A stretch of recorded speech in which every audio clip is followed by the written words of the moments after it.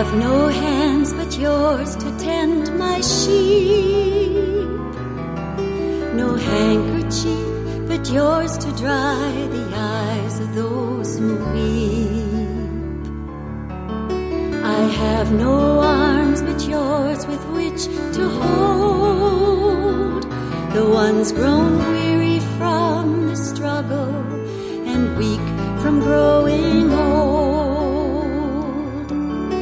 I have no voice but yours with which to sing, to let my children know that I am love, and love is everything.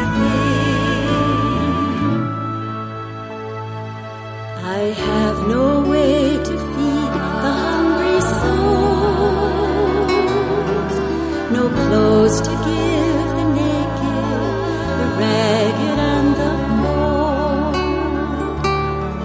So be my heart, my hands, my tongue, through you all will be done.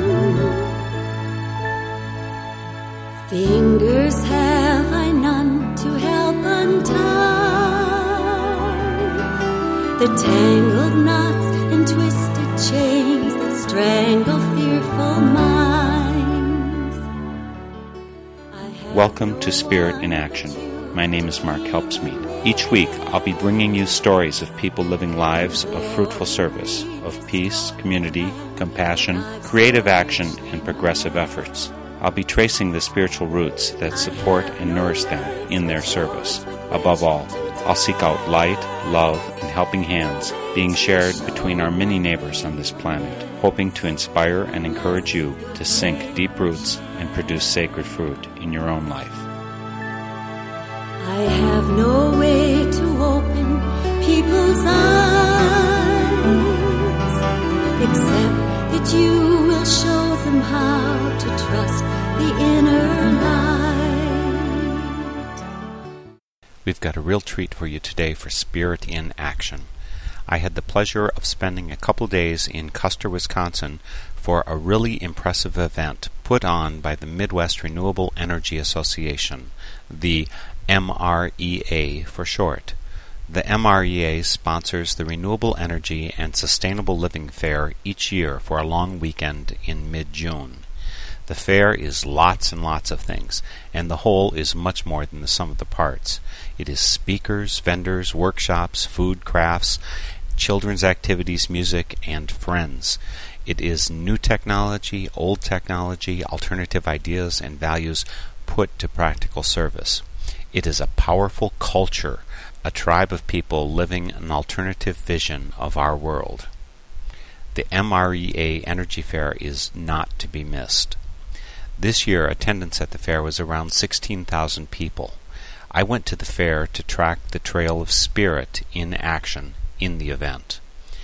I talked to the common folk attending the fair, as well as those who took the stage, trying to find out what motivated the participants and find what part the spirit played in the mix. I found plenty of spirit under many names and many forms, abundant and compelling. There is an exhibit area open throughout the weekend, and there were nearly 200 exhibitors. There's also a number of tents where workshops and presentations are given, up to 14 running simultaneously for many hours throughout the weekend. Even though many of them repeat, you could still only attend a fraction of the 170 presentations offered this year. The fair opened around 9 a.m., but I figured I could take in the exhibits and workshops throughout the weekend, so I made the decision to trek from Eau Claire to Custer, which is near Stevens Point, on Friday morning, arriving in time for Friday's 1 p.m. keynote speaker, Dr. Helen Caldicott. Dr. Caldicott, many of you know, has been an outspoken critic of nuclear energy and nuclear weapons for decades. As a physician, she speaks with authority of the medical horrors of nuclear material. As an Australian, her observations come from outside the mindset and media limitations of the USA. As a moral crusader and passionate member of the human race, she speaks compellingly of what's wrong and what we need to do to turn things around. America has no right to be spending your money on these weapons. Do you know where it all goes? Into the coffers of Boeing, TRW, Lockheed Martin and Raytheon. And they get filthy, filthy, filthy rich. And the CEOs pay themselves millions of dollars a year. Millions of your hard-earned tax dollars. I go to the doctor, very good medical care system in Australia. I pay, I go next door, and into my hand is put the dollars by my government that I paid my doctor. That's what you deserve. You deserve a totally free, world-class, uniform, egalitarian medical care system.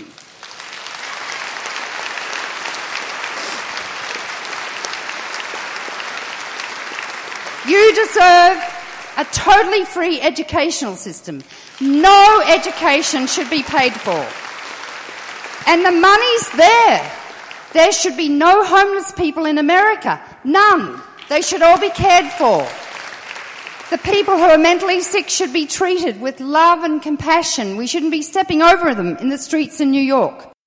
That was Dr. Helen Caldicott, Friday's keynote speaker at the 2007 MREA Renewable Energy and Sustainable Living Fair. To be perfectly honest, however, that recording was not from her speech at the Energy Fair, as the MREA staff recorded that address with an eye to selling recordings to those interested. After Dr. Caldicott's presentation, I mingled with some of the folks in the audience, finding what brought them to the fair and what they thought of Helen Caldicott's ideas. For instance, I asked Dorothy Toy what led her to the event. A friend referred me here because I'm interested in natural living. I want everything energy saving. How do you live physically that is energy saving? I work in the yard. I enjoy doing everything. Like my garbage is very little, maybe once a month, and my neighbors have garbage, tons of it every week, and the garbage men like me. I like my neighbors, they like me because of my natural ways of doing things and beautiful. Over the years, I made things nice, trees and plants, and I want to see and hear more and follow up on this, what I'm learning here. How long have you lived this natural goal in your life? I've been raised that way through the war in Germany, and then I came to America as a teenager, and I always wanted to learn more about making a living the natural way. I was a baby through the war, and my parents had a tough time. My father was a POW for 3 years, and it wasn't easy for my parents or us as children, but that's how we learned really to save and enjoy what we have. When did you leave Germany? What age? At 17 and a half, at 1959, I went to Milwaukee. I wanted to get away from Germany to experience freedom and wide open places America has. Weren't you experiencing freedom in 1959 before you left Germany? Wasn't it free? I was raised under very strict parenting. We had very little. I never really complained. I enjoyed my life as primitive as it was because my parents made a good living with the little we had. We raised chickens. We ate the eggs. My father cut the necks off and made roasts out of it, and I didn't want no part of it until I was hungry and he made it look good, and the crisp skin and everything. After that, I enjoyed it. How has originating from that place, Germany, that kind of horrific time in the world's history, how has that fashioned what you believe and think and work for in your life? It has made a big impression on me where things come from and what I get. And I enjoy every little thing I get in life. Just cooking myself an egg. One egg is a happiness to me. Or getting a piece of bread. I like to make my own bread when I have time. It's just everything. I just see the birds and everything. It's amazing what God has made for us. It's just wonderful. It's so beautiful, everything. And I hope we can someday all have that harmony in life and not all this bickering and money greedy chasing. You just heard Helen Caldicott speaking, and one of the comments that she made, and I'm paraphrasing very loosely here, she said that the real threats, the real dangers to the world are the U.S. and Russia, because these two countries hold 97% of the nuclear bombs in the world. How did you react to that statement? I think she hit it right on the head, and it's very few people who talk up like that and let us know this, and it's very few people who open their ears and eyes to this. I am just absolutely astonished that she was able to come to us like this. I am so happy to hear this, because normally people just squash you like a mosquito. Ah, you're crazy. And this woman is telling us, we are not crazy. We better start opening up and learn to listen where things are coming from, because Paris Hilton and all that stuff is such a waste of time. I am so proud of this woman that she's here. That was Dorothy Toy, a member of the audience at Dr. Helen Caldicott's Friday keynote for the MREA Energy Fair. Checking the time while speaking with Dorothy, I realized that it was time to head over to the designated starting point for the advertised Peace Walk, sponsored, I understand, by the Wisconsin Network for Peace and Justice. That's WNPJ to the uninitiated. As we started walking, I put the microphone in front of Aaron Miller, a 20-something man, and asked him where he came from. I hail from La Crosse, Wisconsin, between the river and the bluff. It is a very nice place to live. So, what brings you here to the Energy Fair, and you're part of the Peace Walk that we're on right now? Yeah, actually, I'm here with a company that's exhibiting here, but I've got some time off, too, to enjoy the fair. And so we came down, a couple friends and I, to participate in the Peace Walk, because peace is the answer. Yeah. How do you come by this very odd thought that war is not the answer and that peace is the answer? I thought that all Americans were supposed to believe in peace through might and war. With me, it's pure logic. It just makes sense that peace is the way. So I guess the other answer is just so confounding to me. I don't get it. So that's where I come from on it. How long have you been thinking this thought? Well, I'm 31, and I've just had, it's kind of a natural feeling that I've had just inside my heart for as long as I can remember. And it's not necessarily ingrained by my parents or anything, but it's just, like I said, it goes along with the fact that for me it seems logical and sensible to be peaceful with other people and to be peaceful with other countries, and it just goes on to the bigger circle of the family that's here on this earth that we all share together. So it's just ingrained in me, I guess. How do you live it out? Evidently you're here at the Energy Fair and you're part of some company. How do you live out whatever your concern is for the big picture? Big picture obviously includes peace for you. It must have something related to the theme of the Energy Fair. Well, just loving my neighbor, and I think that's all connected to what the Energy Fair is all about, because it's about loving your neighbor here and now and in the long term, which is our future generations. They're our neighbors too, really, and it's just a different time. And to be conscious of what we're doing with the earth and what we're doing with each other, it's all hand in hand to me. So I do what I can to learn more about renewable energy and sustainable living, and also just promote peace like we're doing out here right now. Woo! Yeah. I think you better cheer along with them. Yeah. Now, what do we want? Peace. Now. Woo! As the Peace Walk crowd threaded its way past a fence and alongside a road, I fell into step alongside a woman and asked who she was. My name's Bonnie Block. I'm with the Wisconsin Network for Peace and Justice. So, Bonnie, why are you here at the Energy Fair, and why are you on this Peace Walk? Well, I've been really working pretty much full-time for peace since about 1990 and been concerned about it much longer than that. I'm very concerned about the fact that we're engaged in an occupation, a genocidal occupation in Iraq. I was really upset to hear Senator Lieberman talk about bombing Iran. I visited there in December of 2005, and they are not our enemy. They're very interested in the U.S. They would like to have diplomatic relations with us. Well, they're not the problem. As Helen Caldicott said today, 97% of the nuclear bombs in the world are in the hands of the United States and Russia. It was so interesting meeting with all kinds of groups. We met with the Women's Environmental Group. We met with minority religions. We met with Jewish and Christian and Zoroastrian people. And they're just like us. They want peace, too. They want to be able to live their lives. Ahmadinejad, I've heard at least attributed to him some statements which are really pretty offensive and very scary. I've also heard some things that sound very just. What did you hear from the Iranian people while you were there that so clearly convinced you that they're not the threat? In many ways, the impression we got was that Ahmadinejad is not really too different than our own president. He is talking to his base, the more fundamentalist part of the population. But there are many reformers in Iran. Since we've gotten back, I read the book Iran Awakening by the Nobel Peace Prize winner. She's a human rights lawyer in Tehran.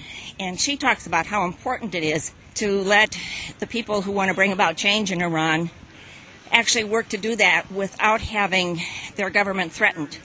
Because kind of like here after 9/11, the Iranians feel when the U.S. threatens them with nuclear weapons or with bombing, they sort of circle the wagons as we did. And if we really want change, it's much better to treat them with respect, to negotiate.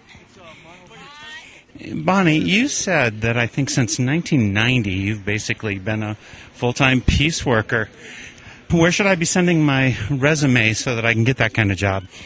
I'm also a war tax resistor, and so I've really been doing low-pay or no-pay work with the Wisconsin Network for Peace and Justice, with the Fellowship of Reconciliation, and with the Lutheran Peace Fellowship.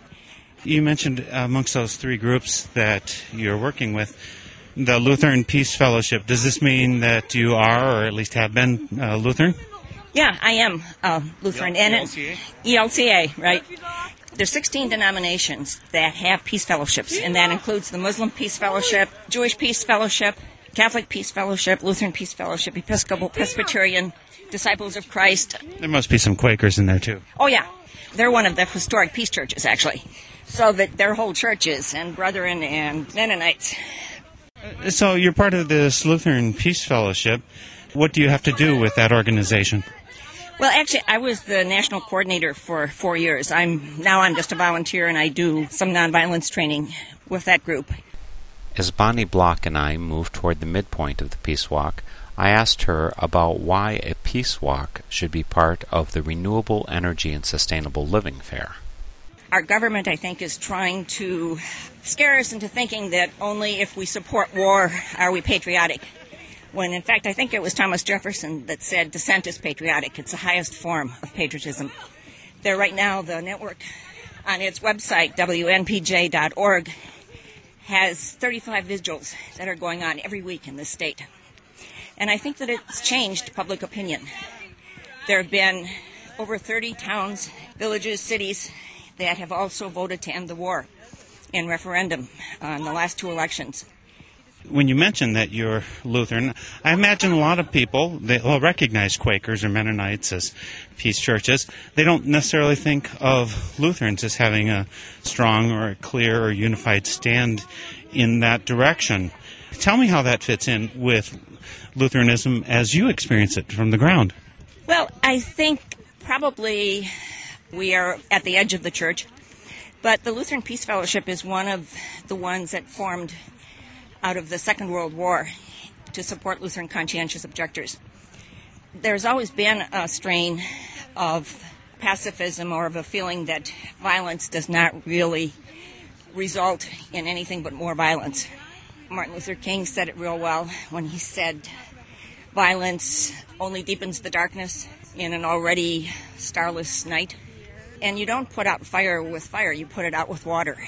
So I think we really need to do that. And certainly, for me at least, if I look at the biblical word, it's pretty clear that we are to be peacemakers. The Beatitudes have the phrase, blessed are the peacemakers.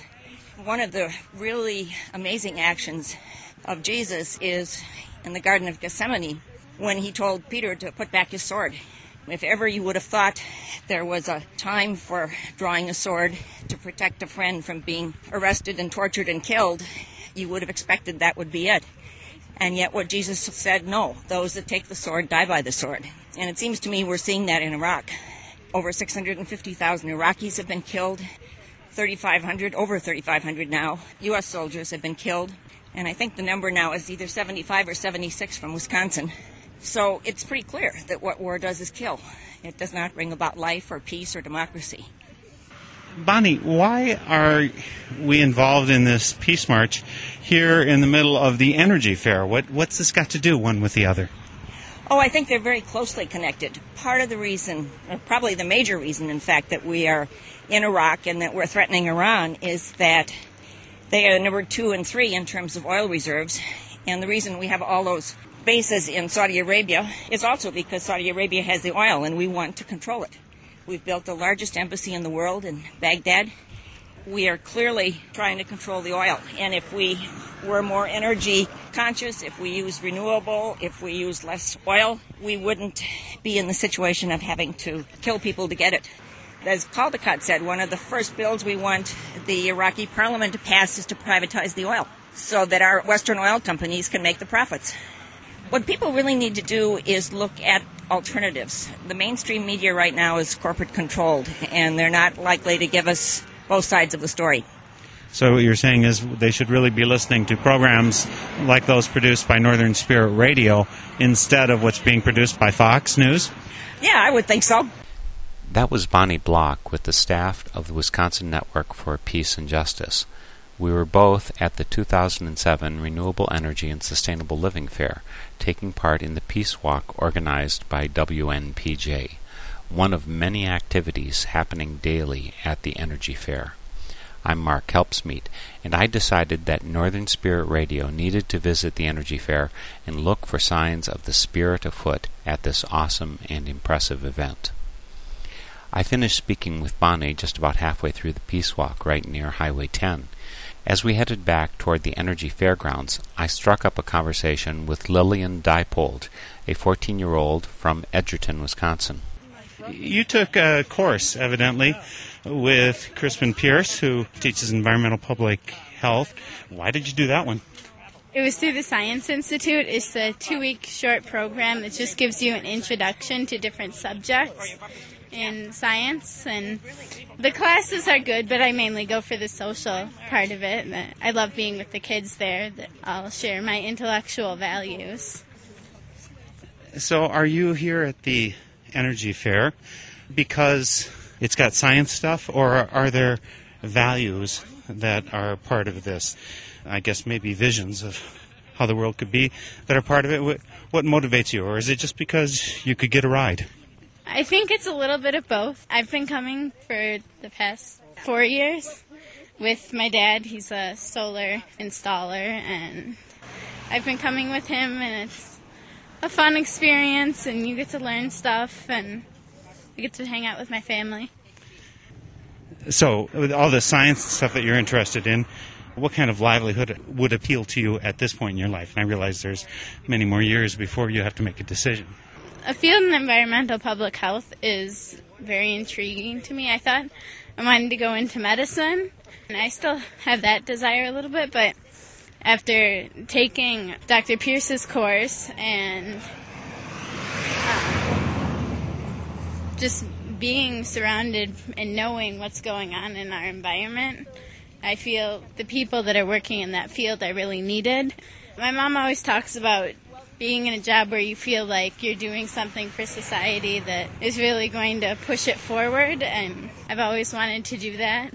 She's in social work, and that's not what I wanted to do, but that feels like a field that I feel passionate about, that I could have fun in. You still got a lot of years, again, before you have to make this decision, but one of the questions that I have for anybody as they work out their future is, how do you stay grounded so that the technical aspects of what you do serve the values that are underneath? Because they tend to get lost. What are you doing to stay centered so that as you look towards being environmental, public health, or whatever, how are you finding yourself a base of inspiration and support so that you're going to be true to your values? I think a lot of that is just who you surround yourself with. I choose to surround myself with people that have similar values to me. I am a pretty grounded person just by nature, that I tend to not get caught up in those types of things and to really stick true to my values. And that becomes a lot easier when you're surrounded by your family and your friends that also share those same values. And what would you say some of those values are for you and for your family, I guess? To be kind to people and peace. We're on the peace walk. And the environment's very important to me. I mean, it's so beautiful and there's so much of it that I haven't seen yet.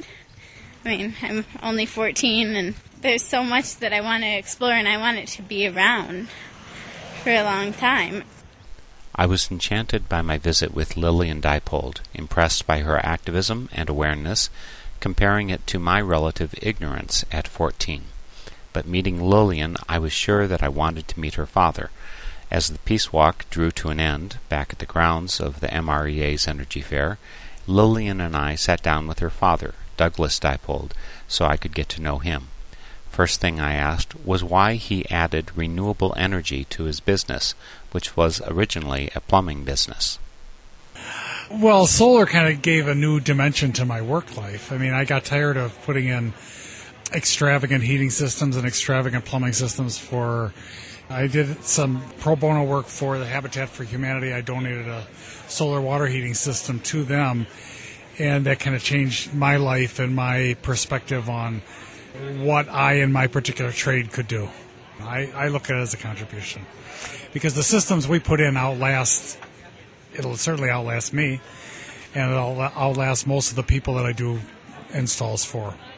Lillian tells me that she's been coming here to the Energy Fair with you for some years now. Do you just come here as a business opportunity? No, I came here originally just to see what was happening in our state, and my son was here for quite a few years and had been coming, and my brother is also involved in geothermal systems and had been coming for a while. I was the latecomer. They kind of dragged me up here, and it was after I was here for a couple of years just as a visitor, I decided that I wanted to enter more into the solar business, and then I did have a booth here for a number of years. This is the first year I haven't in quite a few. And Lillian started coming with me 4 years ago. She would be my reliever during the times that I would go to hear people like Helen Caldecott speak, or Amy Goodman, or whoever else was here. Julia Butterfly, who had lived in the Redwood Tree. She was here that year also. So Lillian was my reliever, so I could go and hear those people speak. But this year I wanted to come back less offering my services as a solar technician and more as a visitor again, just to see what has changed. You know, some people might not expect that the Energy Fair would be highlighting things like a Peace March or Julia Hill Butterfly.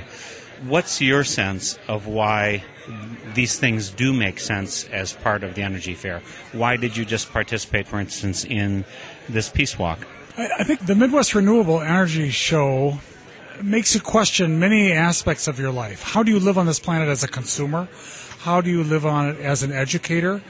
How do you live on it as someone who takes in the knowledge that's offered here, and how do you give that back again? That's part of my way of giving back, is I'm a firm believer in peace, and I think we have to work for peace. It's not something that comes naturally. Our government today is one that seems to be bent on taking. Not necessarily from our people here at home, although that certainly is the case from our lower class of people, but more from the underprivileged classes overseas. That's our place right now of robbing. So it's all tied together. If I look at my energy use and where our energy comes from, I also have to become part of the global community. Douglas, when I was talking to you a little bit earlier, you mentioned something that happened to you back at the time of the Vietnam War. And you mentioned your commitment to peace. I have a feeling it certainly is rooted in a few decades, at least in the past. How did you react to the, shall we say, promise of military service back during the Vietnam War? Well, I don't believe that we come into this world with a debt to a government that says that they're by the people, for the people, and of the people, and yet it doesn't work that way in reality. So back when I was 18 and of military age, I didn't believe that I owed my country that kind of service, and I refused to go to war, and I wound up going over to Sweden. And I stayed in Sweden until Jimmy Carter was elected and extended amnesty to those of us who had left the country because we were not going to become part of the military machine. I would have served down in downtown Chicago in the inner city in some kind of capacity, but that wasn't an option that was open to me. It was go to war or go to jail. I just don't think my constitution was such that I could have withstood that kind of time in jail. I mean, I love this fair because of its open air atmosphere. I like getting outside. These are things that are really important to me. The air I breathe, the water I drink, and I wasn't willing to sacrifice those things. I was willing to leave my country because I didn't think it was more important than this ideal I have is that people are people regardless of where they're born. In high school, my best friend was a man whose father was English and his mother was Japanese. The children all looked quite Japanese, and I understood from watching him that there were prejudices that came against him that were really not because of him, simply because of the way he looked. A good friend of the both of ours was drafted into the military in 1966 and sent letters home saying how it tore him up inside to be shooting at children that looked like the kids he had grown up with. And he wound up committing suicide. That happened in 1967. And I think out of that, I don't know how I could justify taking someone's life who I never met, don't know what they're doing. I have no idea what brought them to be where they are. All I can do is answer myself and just say I wasn't going to put myself in that position. Douglas, you made what I think is a very well-informed and courageous decision to go over to Sweden rather than participate in the horror that I think war is, the injury that I think war is. Did you have to do it alone? Did you have support from your parents or other community, or were you an automatic outcast in the family because of this? I think we all have two families. We have the family of the heart that we generate as we grow older, and we have the biological family into which we're born. I had support from both, although there are portions of my biological family that felt like I abandoned the family by making the decision that I did. In other words, they had a love bond with me, and they felt like because of the decision I made that I was not reciprocating that love bond. But my family of the heart are people like you, like a lot of the people that I could probably find here, that believe we all have a unique sense of individual responsibility in this life. And we have to honor that in our lives and follow it. You mentioned to me, I think, some advice that came from your father. Maybe he wished that you had been part of Quakers or something so you would have had an out where you wouldn't have to leave the country. Was that not an option? My father had a deep and abiding respect for the Society of Friends. He always considered it an absolute guiding light, I guess I would put it that way, as far as a moral compass in life. But my mother was more of a traditional church-going Christian and had trouble with them and their seeming lack of organization. It's not seeming, it is really a lack of organization. Well, she was right then. But it was harder for her to support my decision than it was my father's. And he, realizing that at that time that if you had been a member of the Quaker Church, you were exempt from military service. And he wished that had been an option that was open to me, that it was not. Well, I'm really pleased to meet both of you, Lillian and Douglas. Thanks for each, within your own age group, within your own spheres of influence, just doing the good work. I think we need people who let their light shine, and you clearly are both doing that. So it's just wonderful to meet you. Clearly, there is a rich community involved in the MREA's Renewable Energy and Sustainable Living Fair. It seems that everyone I talked to had some deep connection with the issues I see so clearly linked to living a spirit in action: peace, justice, and care for creation. Douglas Diepold and his daughter, Lillian, are two shining examples of living out the spirit, in my view. After leaving the food area where I'd been talking to Douglas and Lillian, I headed through some of the exhibitors' booths that I hadn't yet passed. I'd only passed a handful of the booths and displays when I came to an old-style windmill mounted at the booth to demonstrate its water-pumping ability. I instantly knew this could be no other than Bryce Black, who I've known well in Quaker circles for the past couple decades. I decided to pay Bryce a quick visit, ask him about his company and his work. My business is low-tech windmill service, and I repair and refurbish vintage air motor water pumping windmills, and I cell reconditioned air motor water pumping windmills and sometimes brand new air motor windmills. So why are you doing this stuff? Didn't this stuff go out with the pioneers? Is there any relevance to this stuff? These are air motor windmills that were originally made in the 1920s and 30s, but new ones are still being made by the Air Motor Company in San Angelo, Texas. There are companies making clones of the original air motor windmills in Argentina, Mexico, China, North Dakota, South Dakota, and other third world countries. These water pumping windmills are actually still a technology that it's being used all over the world, and they're a time-proven viable technology that I am proud to help people rediscover and recover and have access to. So why should we rediscover it? Why shouldn't it just go the way of the dinosaurs? I mean, aren't these kind of windmills just old-fangled, and don't we need just the three-bladed kind? Aren't those the only kind that are of any value at all? The three-bladed kind, which are wind generators, have intrinsic value of themselves. These are a different kind of a machine that performs a different specialized job and performs it very well. I guess one of the main reasons that I continue to work on these machines is that they are robust and reliable.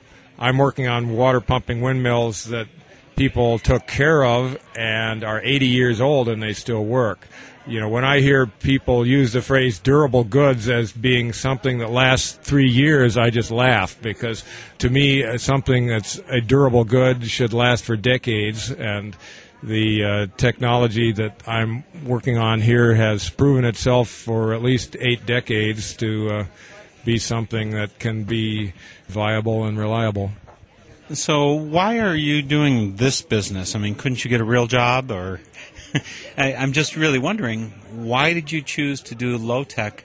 What is it that's fundamental to your worldview that made you want to keep on this technology instead of digging your teeth into the cutting edge? I think this is the cutting edge. I ask myself that question, Mark, quite frequently. Why am I doing this? And sometimes I think I should have a real job. But I guess why I do this is that, you know, when I started doing this 26 years ago, I'd drive around the country and I'd see all these old windmills that were 50 years old that were just sitting there falling apart and that people thought were kind of an eyesore and piles of junk.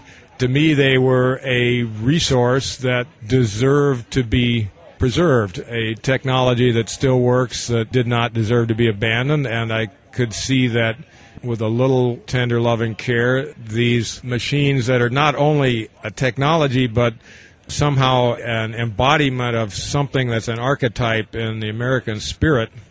It just seemed to me a total shame if that archetype would not physically be present in the world. There's something about windmills that seems organic and alive, and like it is a part of our souls as the American people, and that I'm keeping that alive and out there in front of people. I guess I sometimes jokingly call me the curator of all windmills in Wisconsin. Yeah, you put into words the way I feel when I see those windmills myself. It does feel like it calls to something that is just, here's what it is to be part of the American landscape.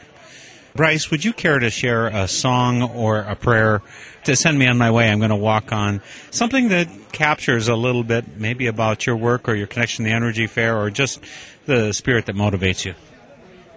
This is an apocryphal song I wrote when my son Christopher was a babe in arms. Mama and baby Christopher were out in the yard. They were hanging the wash and weeding the squash and working mighty hard. Mama had to run to the outhouse. She said, baby, I'll be right back. But the boy set off up the hill that they crawled just as soon as she turned her back. As soon as she turned her back. Mama was back in the blink of an eye, but the boy was nowhere in sight. She searched all over, low and high. When she found him, it gave her a terrible fright. At first she couldn't speak, then she started to shriek. Christopher Black get down? He was sitting up there on the windmill platform watching the wheel spin around and round, just watching that wheel spin round. 'Cause he's a born windmill baby, a natural windmill boy. He can climb up any tower, he's his pappy's pride and joy. He got a tail like a monkey and a vice grip in each hand. He'll be a wind spinning, water pumping, bona fide windmill man, oh man, a bona fide windmill man. Papa rolled up in his pickup truck, he was tired and mighty beat.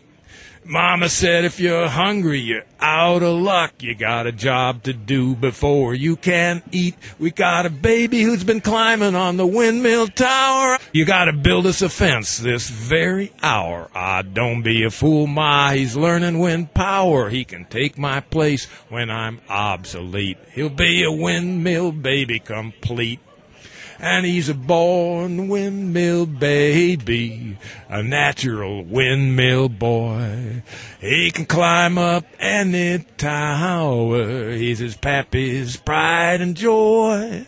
He got a tail like a monkey and a vice grip in each hand. He'll be a wind spinning, water pumping, bona fide windmill man, oh man, a bona fide windmill man. Thank you. Now, you may think that it would be unusual for one person, unrehearsed, to just walk up and ask another person if he had a song to share. But as I mentioned, I've known Bryce for more than 20 years, so I knew that Bryce always has a song ready, creating them as he does while doing his work on windmills or at his homestead. The song he came up with, by the way, is not one that I'd ever heard before, so it was as much a pleasant surprise for me as I hope it was for you. Continuing down the row of exhibits, I saw all kinds of doohickeys, thingamabobs, and widgets. Rounding the corner, I just about got run over by another Quaker friend, heading full tilt between duties. David Abaz stopped, gave me the 2-minute update on his life, before passing me off to 2 early teens nearby in his tail, who were able to update me on what the youth crowd was doing at the MREA Energy Fair. I first asked David how he was spending his time. We got a kid booth going with a bicycle that runs different electrical parts, so it's been drawing a lot of kids. Our bike just runs different fans and bulbs and TV, just to show the kids how much energy it takes to generate a watt. So that's kind of cool. But we also have a plug-in with solar, so that you can plug it into the same unit and not ride your bike and just let the sun do it. So that also teaches the kid how cool solar is. Is this something connected to Round River Farm, or is this just a David thing that he likes to do at the Energy Fair? Well, I've just incorporated Round River Renewables, trying to install solar and hot water and PV, but this booth's all about education, just because it's cool, and they get kids turned on, so that's what it's about.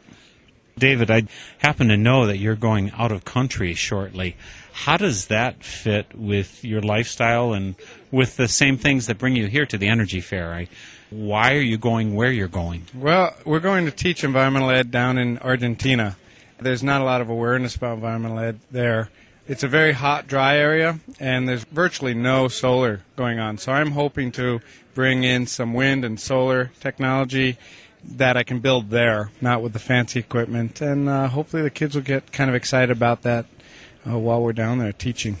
And how long are you going for? Just about 10 months. So we'll be back in a year. We're leaving in about 6 weeks. Keep up the good work. Have a great time down in Argentina, David. Thank you. It's good to see you. Do you know Anna? You bet. I did that dancing at Northern Yearly Meeting. So why didn't you stop and talk to my microphone? Hi, Anna. You just walked right past. What's your name? I'm Yarrow. And Anna? You're both Finland? No. I'm from Dubuque, Iowa. You're Dubuquean. Anna, how does it happen that you're up here? You're from Dubuque, Iowa, but for some reason you end up here when David is actually from Finland, Minnesota. I mean, it's like you can't possibly even know each other. David was at the Northern Yearly Meeting, too, and our family was. And my dad heard about this energy fair from our meeting, and he wanted to go. Some other people from our meeting were going to come, but they decided not to because they have, 3-month-old twins. And then we heard David was coming, so just me and my dad are up here. So this is your first time to the Energy Fair? Mm-hmm, yeah. Were you the lead, or was your dad the lead in coming here? My dad, definitely. And you let him have his way? Well, I wanted to come along to see everything, too. Because you knew there would be neat people like David here, right? Yeah, pretty much. You've had a half a day at the Energy Fair. What do you think of it? What about this is interesting to you? I like the music, and I like seeing all the different kinds of people. And I kind of wanted to learn more about solar energy, but I think we'll probably do that tomorrow. I was just kind of checking it out today, see what was going on. And Yarrow, you're here. Why are you hanging around with her? Well, we're sharing a tent. Where have you guys been hanging out while you're here? By the booth, and now we're just sort of walking around. We went to a patchouli concert, and that was really fun. I was going to make it over there, but I'm just too slow. Is that the same stuff that appealed to you? Yeah, I liked patchouli. I had to leave early because I wanted to get over to see Colby Abaz doing his, he's making buttons and balloons, balloon animals over there. So I wanted to get out early to see him do that, and I was supposed to take pictures, the official paparazzi. Well, thanks to both of you. Go have some fun and do your paparazzi thing. Bye. Bye. I turned around from talking to David, Yarrow, and Anna, and the exhibit at my side piqued my interest right away. The signs and displays announced Artha Sustainable Living Center, solar thermal consulting services, bed and breakfast, retreats, yoga, and workshops. I just had to check these folks out. I walked up, introduced myself to Marguerite Ramlow, who filled me in on what Artha is all about and why they're part of the MREA Energy Fair. It's here because we're very involved in education already and renewable energy. We have had our farm for the last over 30 years, and we've been in the renewable energy business all those years and sustainable lifestyle. We recently built a straw bale home on our farm, and the home that we had lived in for over 30 years, we have turned into a bed and breakfast. And we're also on that property doing workshops on gardening, yoga, solar consulting, and solar energy workshops. So what is the connection here? How does Artha Yoga Studios connect with solar power? Well, it takes energy to really do anything, right? It's all about energy. If the molecules aren't moving, nothing happens. So energy is at the base of everything. Certainly, renewable energy is geared towards using our energy in our day-to-day life wisely so that we have enough of it. And we're all about how to sustain our energy so that we can have a sustainable lifestyle. That's our mission, I guess. And then you take it to yoga, and you see a lot of stressed out people walking around, a lot of people bent over and in pain. And yoga is about sustaining the body and the mind and the spirit. So there's really a big connection. Lately, I've realized that not too many societies have lasted very long. So we're not always real productive in our choices, or we don't, as a human societies, have not always made really wise decisions in the long haul. And I think that you could say that we're in a period where that's becoming more and more apparent in this society. Our choices have created some problems. And I don't think that we've made these choices to do bad things, although greed certainly is involved in some of the choices as far as energy use. But our choices have led to situations occurring that create not only an unhealthy society and environment, but also that same thing is happening to our physical bodies because of some of our choices. So, therefore, people do need to think about what they're doing on all levels so that they can feel better. It's all about, we want to be happy. You know, really, who wakes up in the morning and doesn't want to be happy? But sometimes our choices aren't really productive.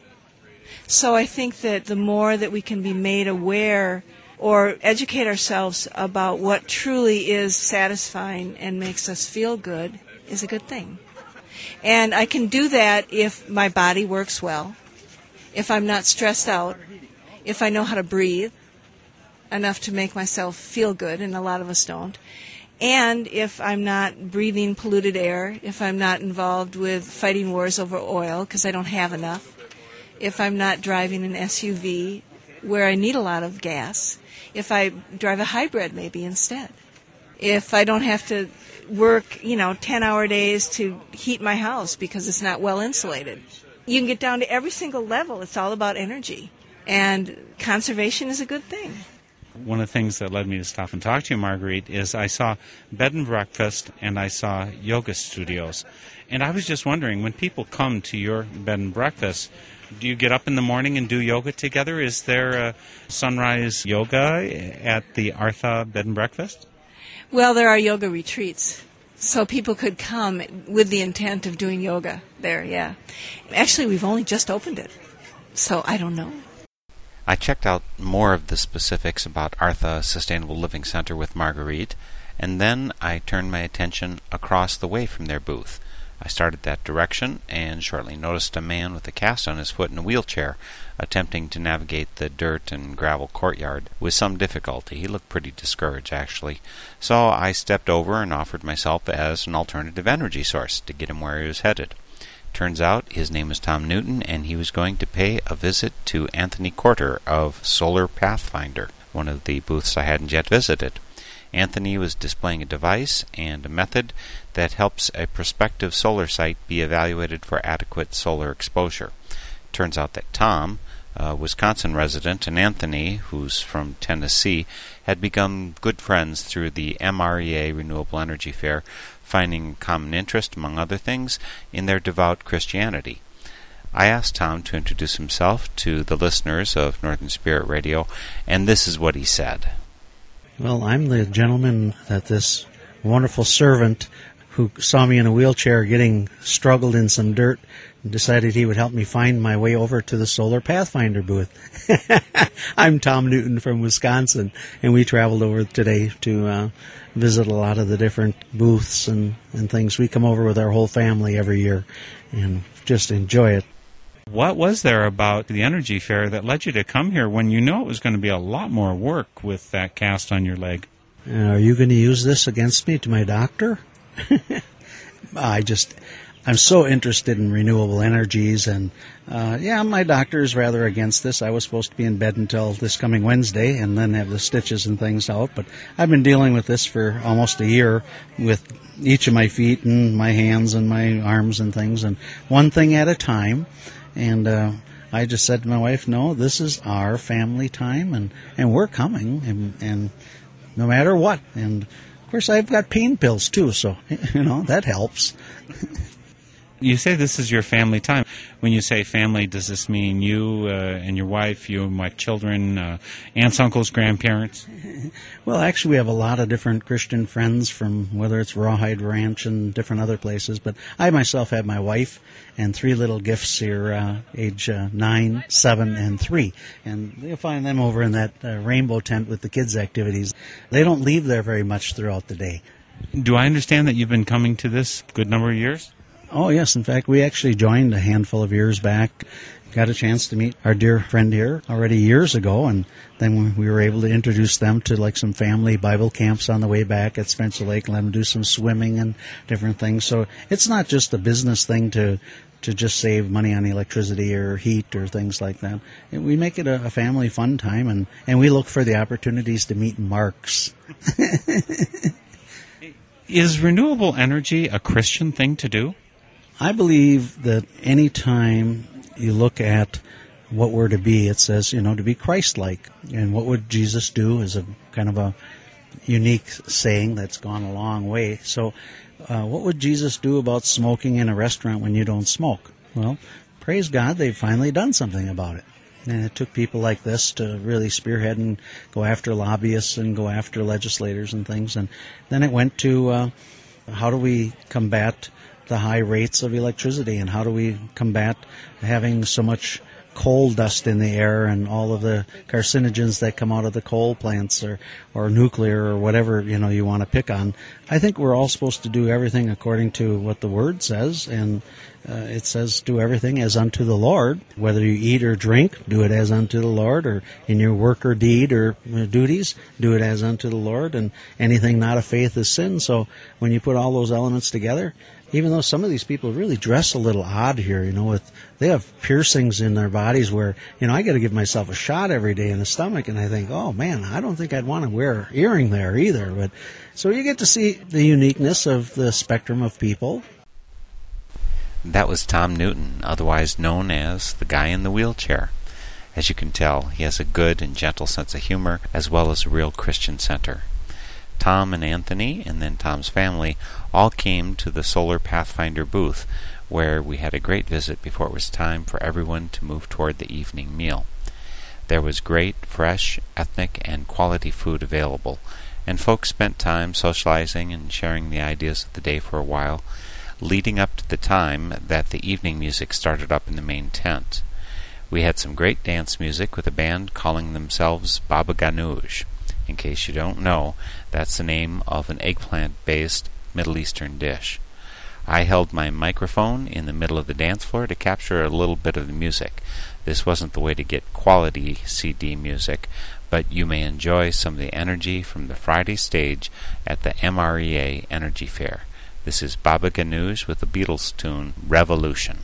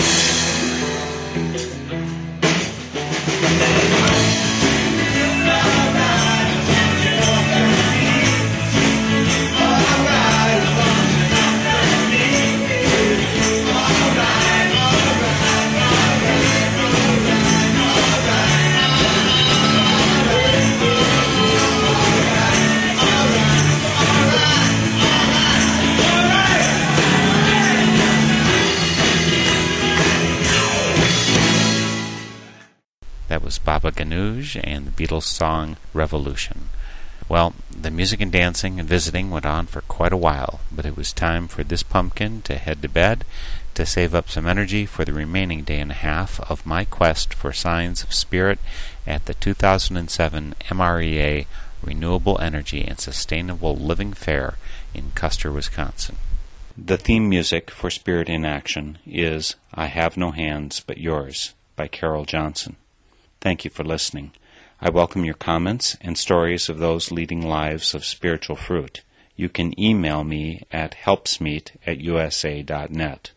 May you find deep roots to support you and grow steadily toward the light. This is Spirit in Action. I have no higher call for you than this, to love and serve your neighbor in joy and selflessness, to love and serve your neighbor in joy and selflessness.